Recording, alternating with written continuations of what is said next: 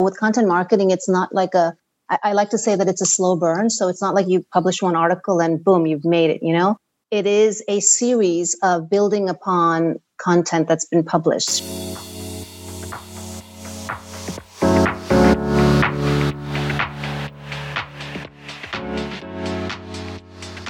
Hello and welcome to the Kelly Lindberg podcast. I'm your host, business mentor, personal brand and style expert, on a personal mission to inspire a minimum of 5 people daily to take action, just to do something different and show up as the best person that they aspire to be.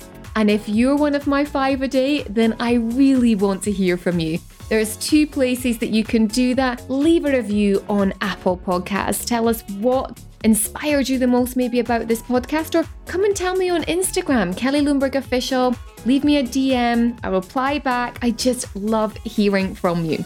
So in today's episode, I catch up with Monica Malhotra, the founder and CEO of the Gaggler. She's a real passionate entrepreneur and is always looking for ways to create something that's got a real positive impact. And this passion has led her to start up businesses in education and more recently in online publishing. We talked about the advantages of starting a business as a franchise owner versus her experience as being a startup entrepreneur and the pros and cons for both. So if maybe this is something you're considering, then this is definitely worth tuning in for. She also shares her insights into what content marketing can do for your brand that other modes of advertising can, plus influencer marketing and brand partnerships and the benefits towards a balanced approach with influencer marketing. So here's the episode. Welcome to the show, Monica. It is great to have you here. Thank you, Kelly. I'm so glad to be here. It's your first podcast interview. How are you feeling? Yeah, it is my first podcast interview. I'm a little nervous, but sort of in an excited way. So let's see. Good stuff. So Monica, actually, for those that are just tuning in, Monica reached out to me a couple of years ago when she started her latest business, which we're going to get into. And it was much more when it was styling related. And I remember saying at the time, I'm in the process of selling my agency. And so I always knew of your business. And then we've reconnected again through Tish Tash. And I think it's kind of fair to say, Dubai's been your home for a really long time. Why don't you give everyone a bit of a backstory as to you, and then we can get into your business? Sure, of course.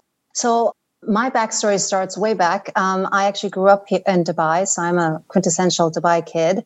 I then left after... Do they have a name, like the Dubai kids? Yeah, well, I think we're kind of known as the Dubai kids, right? Is it okay? It's sort of like a stereotype. Don't know if we would live up to it, but yeah. So I graduated from high school and moved to the States. Went to college there, and then grad school, and worked there for many years.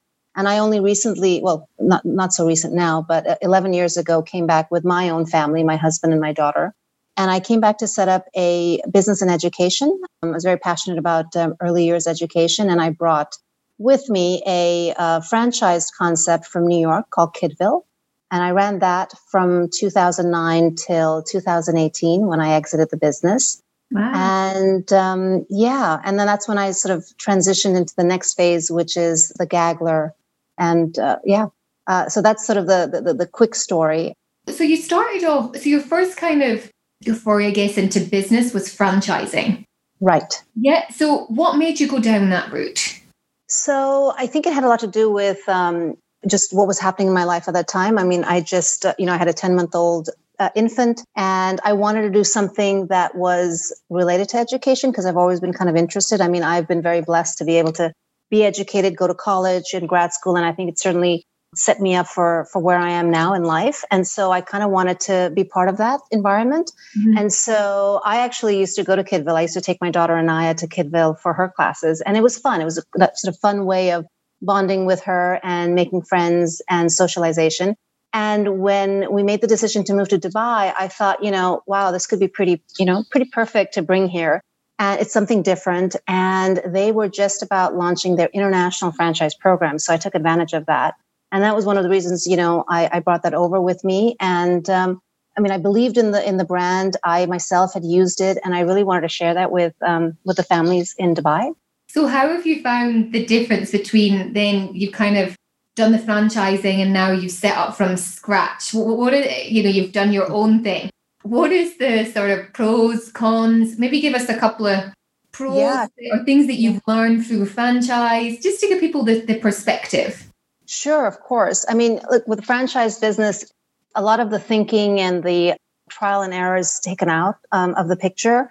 So with a franchise concept, you actually get a blueprint of sorts. You get to open and into market faster.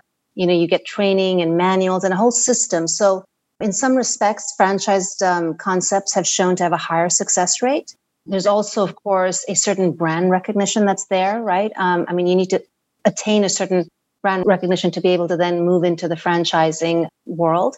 Yes. So that in itself gives credibility, right? So you could be, I was a first-time entrepreneur. This was my first ever, initiative that I sort of invested in and launched by myself. And so therefore, sort of partnering with a franchisor that had been there, done that, really helped me in terms of minimizing mistakes and really making sure that I put my best foot forward when launching here. Yeah. But there are, of course, cons, as you said, everything, there's no such thing as a free lunch. So the fees that you have to pay for, in order to get the license, to the franchise license, can be high. Not everyone can afford it. And also you are restricted, right? So you're buying into a system. So you've got to do things the way they do it, right? So with the courses, they had to be a certain way. The technology as well, you're kind of limited with maybe, how much you can change the technology to adapt to kind of what you're doing here. So there is a little bit of a give and take. Mm-hmm. But when I compare that to starting from scratch, definitely, yes, starting from scratch is a lot harder. And you do make mistakes. But I think, and there is obviously, as a con, I guess, the risk of failing is very real, because you're brand new to this. You're doing this for the first time, and you could tap into networks and whatnot and learn. But again, you're doing that learning on your own, so it's sort of slower as well.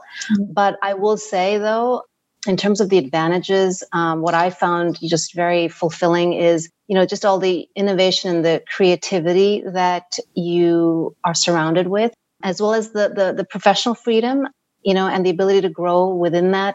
It is certainly a high that is really hard to, I think, replicate otherwise, Oh, that roller coaster journey of entrepreneurship. The highs are high. They really are. But the lows suck. They sure do. So give the audience a little bit of a sort of background as to the business that you're doing now. And then I want to ask, what is some of the mistakes, seeing as we were talking about mistakes that you made in the beginning. And you won't be able to see, but we're actually, those that are listening, we're watching, we're actually looking at each other. So I can see when you laugh. So I know that there's quite a few things that you're thinking. There's a few mistakes. So give us a little bit of a backstory so people know what we're talking about. Sure. So I launched the Gaggler in 2019. What we are is a Dubai-based digital lifestyle platform specifically for women that are living in the UAE and now the broader GCC. And our aim is to, provide a resource, if you will, by way of a website and our social channels, and then our private communities on Facebook, to help women make more conscious decisions about their choices, whether it's, about beauty or wellness or fashion or other lifestyle, areas. And we do this through our content. So we will speak to experts and provide and write up articles that help women, learn about certain medical ailments, like we were talking about endometriosis earlier. So we get experts to talk about that. We get experts to talk about the latest trends in wellness. We also produce our own meditation kits to kind of help women find an easy way to incorporate mindfulness in their lives. And then from a business perspective, we work with select brands to really bring the best of what's out there and tell their stories so that, consumers can more easily and readily, kind of identify with the brands that work for them and the ones that maybe aren't for them. So it's really like we work on both sides, if you will. Mm-hmm. And sorry, I forgot your other question you had asked me. The mistakes that you made when you started. Oh, the mistakes. Oh my goodness. We might need a separate podcast for that one. No, but I think, look, every entrepreneur makes mistakes. I think, I'm certainly not a an expert on digital business. This is my first digital business. So I made errors in that, I think, in terms of what I needed in the website that we launched with. So, for example, the way we designed the website 2 years ago, if I had known what I know now, would have been very different. And in fact, I'm in the process of launching a new website, and I'm really excited that it's going to go live at the end of the month. So, you learn certain things like that, and they can be, some of them can be very expensive mistakes. But I think that's all in the, it's, you've got to make some mistakes and you've got to fail to be able to learn, and then, jump out of that, to success. So funny you say that about the website. Exactly the same happened for me when I first started my styling business nearly 2 decades ago. But I redid it 6 months later, because often what you start doing is not what you, obviously you're constantly evolving, but what you think goes to market and how people respond to it is really, really, really different. And my first iteration of my website had gift experiences on it, not just for styling, but had all sorts of other things you could do in Dubai, because I really saw a kind of tourist angle, 18, 19 years ago. That didn't take off at all for me. And then I ended up working directly with women and men in Dubai and purely styling. And I had to change the website to reflect that. Yeah. And I think the same sort of similar happened to me. So I don't know whether it was just the excitement of like launching a website. You kind of want to throw everything in there, right? So, I mean, we did the same thing. So I had a category, I was targeting women and men across style, beauty, beauty, travel, well-being, just, it was such a broad, kind of like a really scary animal, if you will. And I had to quickly, like within about 9 months, I had to tailor that down to just be women. And then from that point forward, then I've now had to kind of even tailor it down more. So the new website that'll launch at the end of the month will be a very, very focused website, and much more, I guess, from a user interface perspective, navigable, so that it is that honed down version of really what the business is about. But you're right, it is an evolution. So if I was to just ask that, because something, when I'm mentoring clients, they're often very scared to hone down their niche. It's like, oh, I can serve everyone, I can help everyone, much in the case of how I started and how you started. I can help men and women. We can target both of them. And now you've got it down to a real focus clientele. Or describe that niche to you, or describe me, like, what age are they, or what do they like? What is that person like? Just to give people that sort of idea on how, not how small, but how specific they could maybe go. So I get so if I describe maybe like the Gaggler girl, is it? Yeah. Okay. So our Gaggler girl is aged from 25 to 50. She is curious. She could be a stay-at-home mom. She could be a working professional and have, adequate income, but she kind of wants to maximize on life a little bit more. She really wants to kind of push the boundaries of what she can achieve and experience in life. She is based in the UAE, but we're also sort of seeing women, the Gaggler girl, showing up in Saudi Arabia and other markets in the GCC. But very much sort of, a woman that's living here, experiencing life in the Middle East, in the region, and, and wants more, is so curious that she wants as much as she can get out of life. And a woman that is secure enough with who she is, but wants to tap into this element of being her kind of beautiful, not being beautiful as, say, society dictates or the media dictates, but really, looking within and being beautiful from the inside out. Love it. Where did the name come from, by the way? So we spent some time, my team and I spent some time brainstorming, and the name Gaggler actually is, it sort of stemmed from gaggle, like a gaggle of geese, right? So when we started, we wanted to, and we still do this today, but, we wanted a gaggle of voices, right? Because a woman is not just one type, right? There's so many personalities, so many shapes, so many colors, if you will. So we wanted to be able to cater to a gaggle of women, but we also wanted to have a gaggle of, writers that could, write to each of those types of women. And so that's where the main part of the name stemmed from. And then we kind of wanted to be a little bit cheeky and have some fun with it, and and so the Gaggler came from wanting to be the Gazette or the Herald, so kind of tongue in cheek sort of. Very good. And you touched on there actually about having the gaggle of writers. So do you have external writers that can write for you? How does that work? And let's kind of go into the sort of aspect of, that content marketing, because that is just content. It's all people are talking about when you're in business just now, when you are in the business of creating content for people to read and consume. So I guess maybe my first question is maybe talk a little bit about that, but also can other people contribute to the Gaggler? How do you get your experts? Yeah, so we do have a team. I have an editor, Lucy Wildman, who's with me, and we do have internal, in-house writers as well. And for external writers, really, we like to support, women that are wanting to share their voice and be heard. And so we do, if it's an expert or, somebody with very specialized knowledge that would cater to the women that we know come to our website on a monthly basis and our social channels, then we would certainly work with them. And the service we provide is, to help them kind of polish up that piece, because people may have expertise, but they may not have or maybe confident enough, to be able to write an editorial feature. So we kind of provide that service as well. But yeah, it's really a case by case basis, to be honest. And when there's a match, we love collaborating with people who have something to say. And from a personal brand and a business perspective, it's great to align yourself with people that also have the platform. So you have the platform, but being able to connect with people who are an expert in what they do. And it's kind of like a bit of a win-win. Oh, absolutely. It certainly is a win-win, because we learn so much, every time we feature, an expert's content.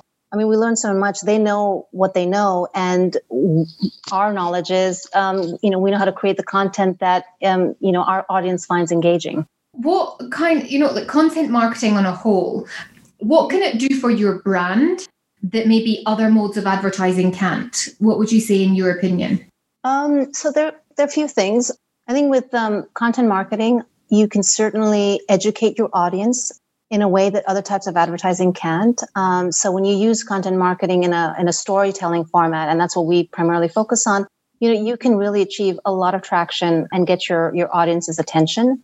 That, say you do, I don't know, you do paid advertising. It's just, it doesn't work that way. Your audience is learning that you have something to sell, but they're not really learning about your brand story. They're not learning about, say, the people behind the brand.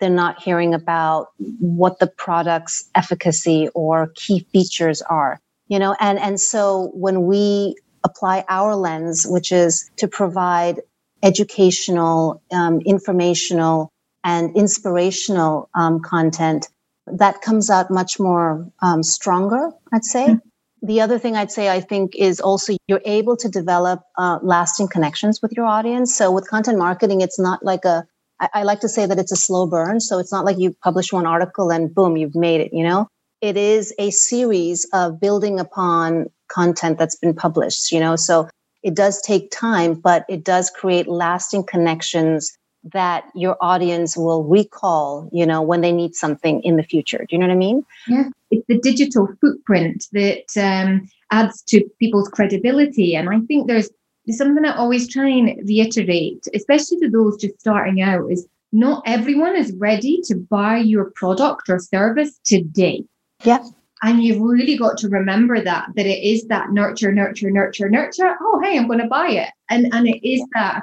Don't be naive to think, which I was the day that I launched my business. I remember it was the 21st of September, 2005. And I was like, hey, I've launched a business to the world. In my head. Here they come, right? Here they come. Honestly, Monica, looking at my phone going, no one's called me. Why is no one called me? My business is live. My website is live. And not everyone is ready right now. And I guess that's what you're offering. Yes, exactly. They're not ready right now. And they don't know if they need to be ready. So they don't have any information on you. They don't know who you are. They don't know what you stand for. And one of the other things I think is with content marketing, it also creates trust. So for example, when you are publishing content about a brand or their product or their service in an educational way, in an advisory way, and you're providing useful tips or solutions, freely, there's no sales pitch there, right? the level of trust that is built, with the reader or the customer, it is so immense. And no other advertising can, I think, buy that. At least that's what I've seen. And, I guess the key is, of course, there's always a right and wrong way to do things, but either working with a content strategist or a publisher that specializes in this can really help make sure, you kind of get the right footing and then can create those positive associations, in your customers' minds or the customers you're trying to attract, if you're a new business. There's so many correlations there with, building your personal brand, the storytelling, connecting with your audience, nurturing your audience, and being seen as the experts are all pillars that help build your credibility and establish why people would want to work with you. You do sort of quite a few brand partnerships and sort of, if I touch on this word, influencer marketing, which people love or they loathe in the word influencer. What are the benefits towards kind of influencer marketing? Maybe like how you've used it, how it works, and your experience. Well, we did use a fair bit of influencer. We did a fair bit of influencer marketing in our early days. I mean, we were new, we were the new kid on the block, right? And so with everything, you need to associate with, influencers that have the same values or, that kind of, there's some alignment. There has to be some alignment, right? And we did it because we were new. We wanted to be, we wanted people to get to know us better. And so we worked with micro-influencers that kind of, there was some alignment, there was some synergies in terms of the messaging and kind of their focus on helping women in, whatever way it might be. And so we've used that. And I think it worked really nicely for us. We were very happy with the audience that we were able to gain through that. And I think the key to influencer marketing is always a balance, right? You can't just rely on that. You have to, I think, use it in conjunction with other initiatives that then sort of give a fuller picture of you as a brand. Just that note there, I think maybe for some people listening, they're like, ooh, what's a micro-influencer? So what would you deem a micro? I mean, I know, but what you've used them, what was your criteria for a micro-influencer? So for us, I mean, we've used influencers that had, let's say, an Instagram following of anywhere from even 7,000 to 30,000 followers. Mm-hmm. So that's micro. I'm not sure now. Maybe it's probably even because it just keeps going, lower and lower. And the reason why we kind of focused on that level of following is because we found them to have some of the more authentic engagements, comments and interactions with the content that influencer put out. And so, we're all about creating a community, creating a brand that wants to be a resource for women. And so therefore it was very important for us, to have the authenticity versus, and the engagement versus just reaching a lot of people, Yeah. What in your experience? So, you've worked through a franchise, you've successfully brought that to the UAE, you've exited that, you've set up the Gaggler. What are some of the sort of things, if someone were here now was like, right, I'm thinking about setting up a business or I want to grow mine, what are some of the tips in your experience that you'd like to share and inspire someone listening going, right, this really helped me or this would really work for you? So, I guess I could share, a couple of tips just from different phases of my business career. I think the first I would say is if you're thinking of launching a business, definitely do your research, right? So when I brought Kidville over from New York to Dubai, I ran the business sort of cookie cutter as per the template, in my manual, if you will. But within, very quickly on and within the first year, I realized, okay, this is not going to quite work. I need to kind of, tweak a few things and cater to Dubai, because the expectations here of parents are different from, say, parents in New York. Mm-hmm. So definitely do your research. If there are other businesses like yours, visit them, observe, definitely tap into a lot of the women's groups now, that are out there, and speak to them. Their network. Well, I guess there are fewer networking opportunities now, but there used to be at that time. But definitely this whole element of research, and then really using that research to really look inside and ask yourself, what is it that resonates with me? because not everything will, and focus on what does, because then it'll be a much smoother, how can I say, a smoother experience. If you hone in on kind of, okay, I like these elements because this speaks to me, it speaks to my personality, my objectives, kind of what goals I have for myself. Because if you try and do everything, it's not going to end well. Yeah. So that's one tip. I think the second I'd say, only because I've done this so many times, I guess, don't be scared to fail. Failure is scary, but don't be afraid to make a mistake or have a failure, because whatever you failed at, there's just much better stuff on the other side of that is what my experience has been. Can you share one experience then that you're like, I thought that was a failure and then it turned into something way better? So I guess I would go back to kind of, my big learning, which was after this big investment with Kidville and all that, and building out. I mean, there's a lot, like there's CapEx, there's the franchise fee, et cetera. So, for a year when I kind of did everything as per the manual, if you will, it's a very expensive way of operating. So when I made that decision that, okay, I've got to kind of, there was no other decision, I had to, right? Because I had to kind of accept that, okay, I made the wrong decision to kind of do everything cookie cutter. Because I think similar to what you've said previously, I thought, okay, if I do everything perfectly, the New York way, the American way, it might resonate with people here and they'll love it. It'll be a different way of doing business. So it's almost like that mentality of build it and they will come is what I had. And that's a divine mentality, I think. Well, true. So I guess I kind of fell for that, and I thought, well, they don't know what they want. I'm going to knock their socks off with what I brought from New York.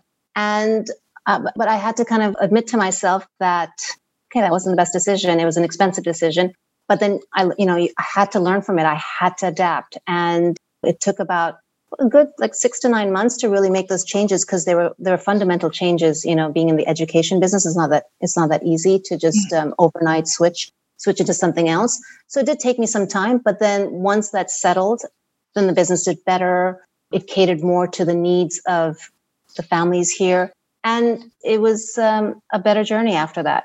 So you'd continued doing that sort of. So you did the investment and then you realized that wasn't quite right. So you saw that as potentially a failure. Yeah. But actually, it gave you the opportunity to make the business better. And then within 9 months, the business was doing way better. Yeah, it started to bounce back. Exactly. And I think that's that acknowledgement of, okay, you've made a mistake. That's really critical, because honestly, if you sort of stay in denial, then you could continue making that mistake. And that is by far the worst mistake.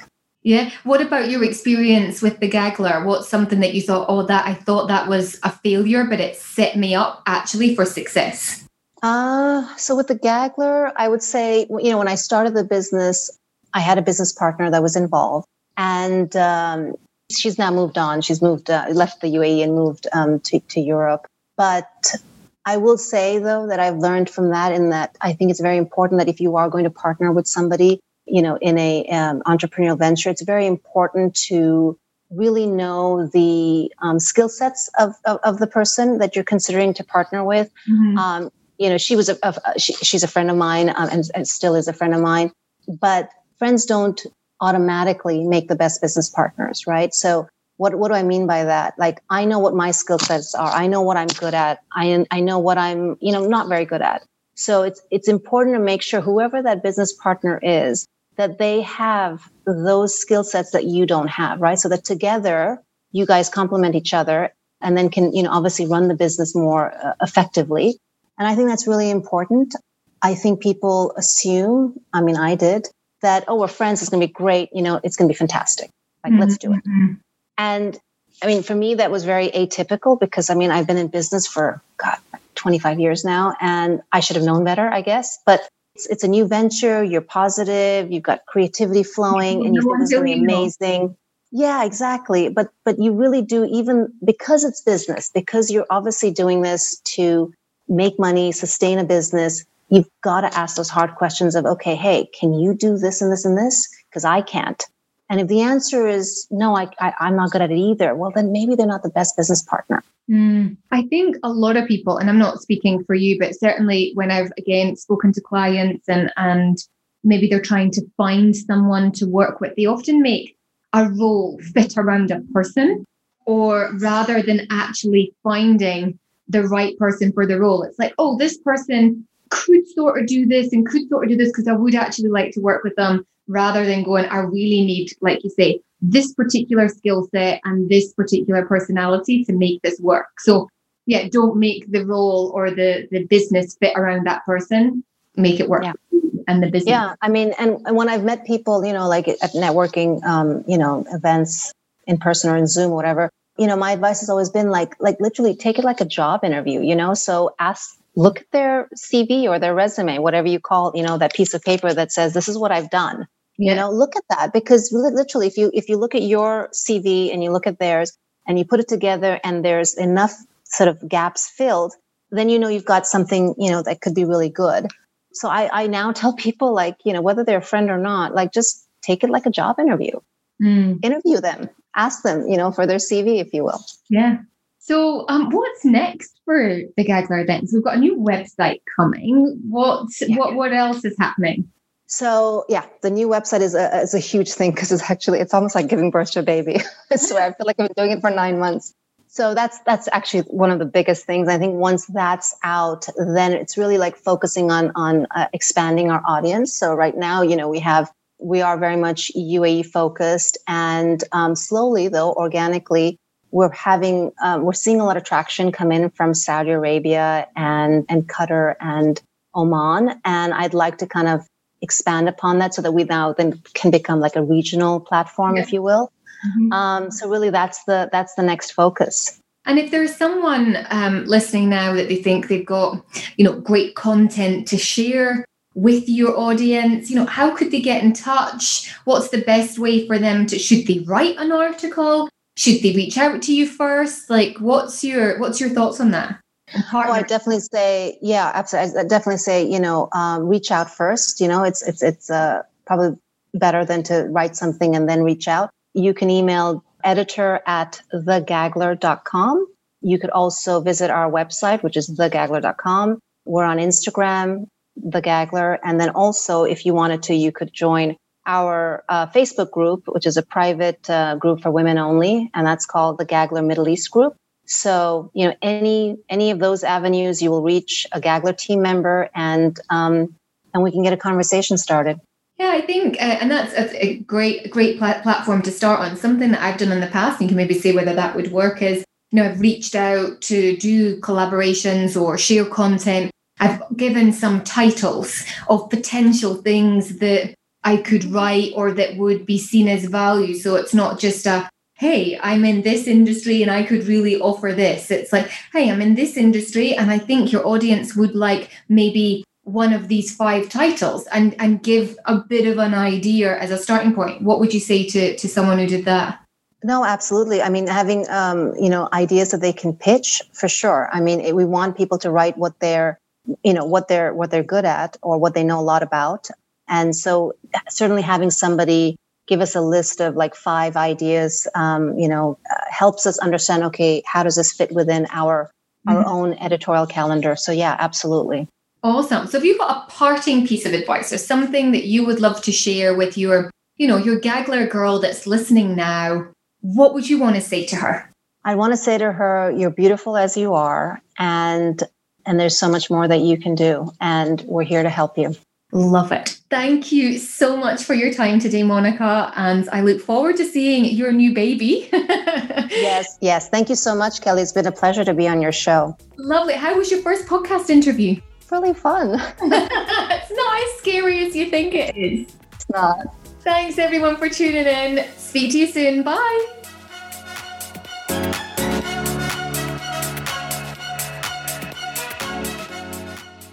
Thank you so much for being here and listening to the episode today. Were you inspired? What was one takeaway that really resonated with you? Head over to Instagram. I love to hang out there, Kelly Lundberg Official, and drop me a DM. Tell me the best part, or even better, screen share it with a friend and inspire them too.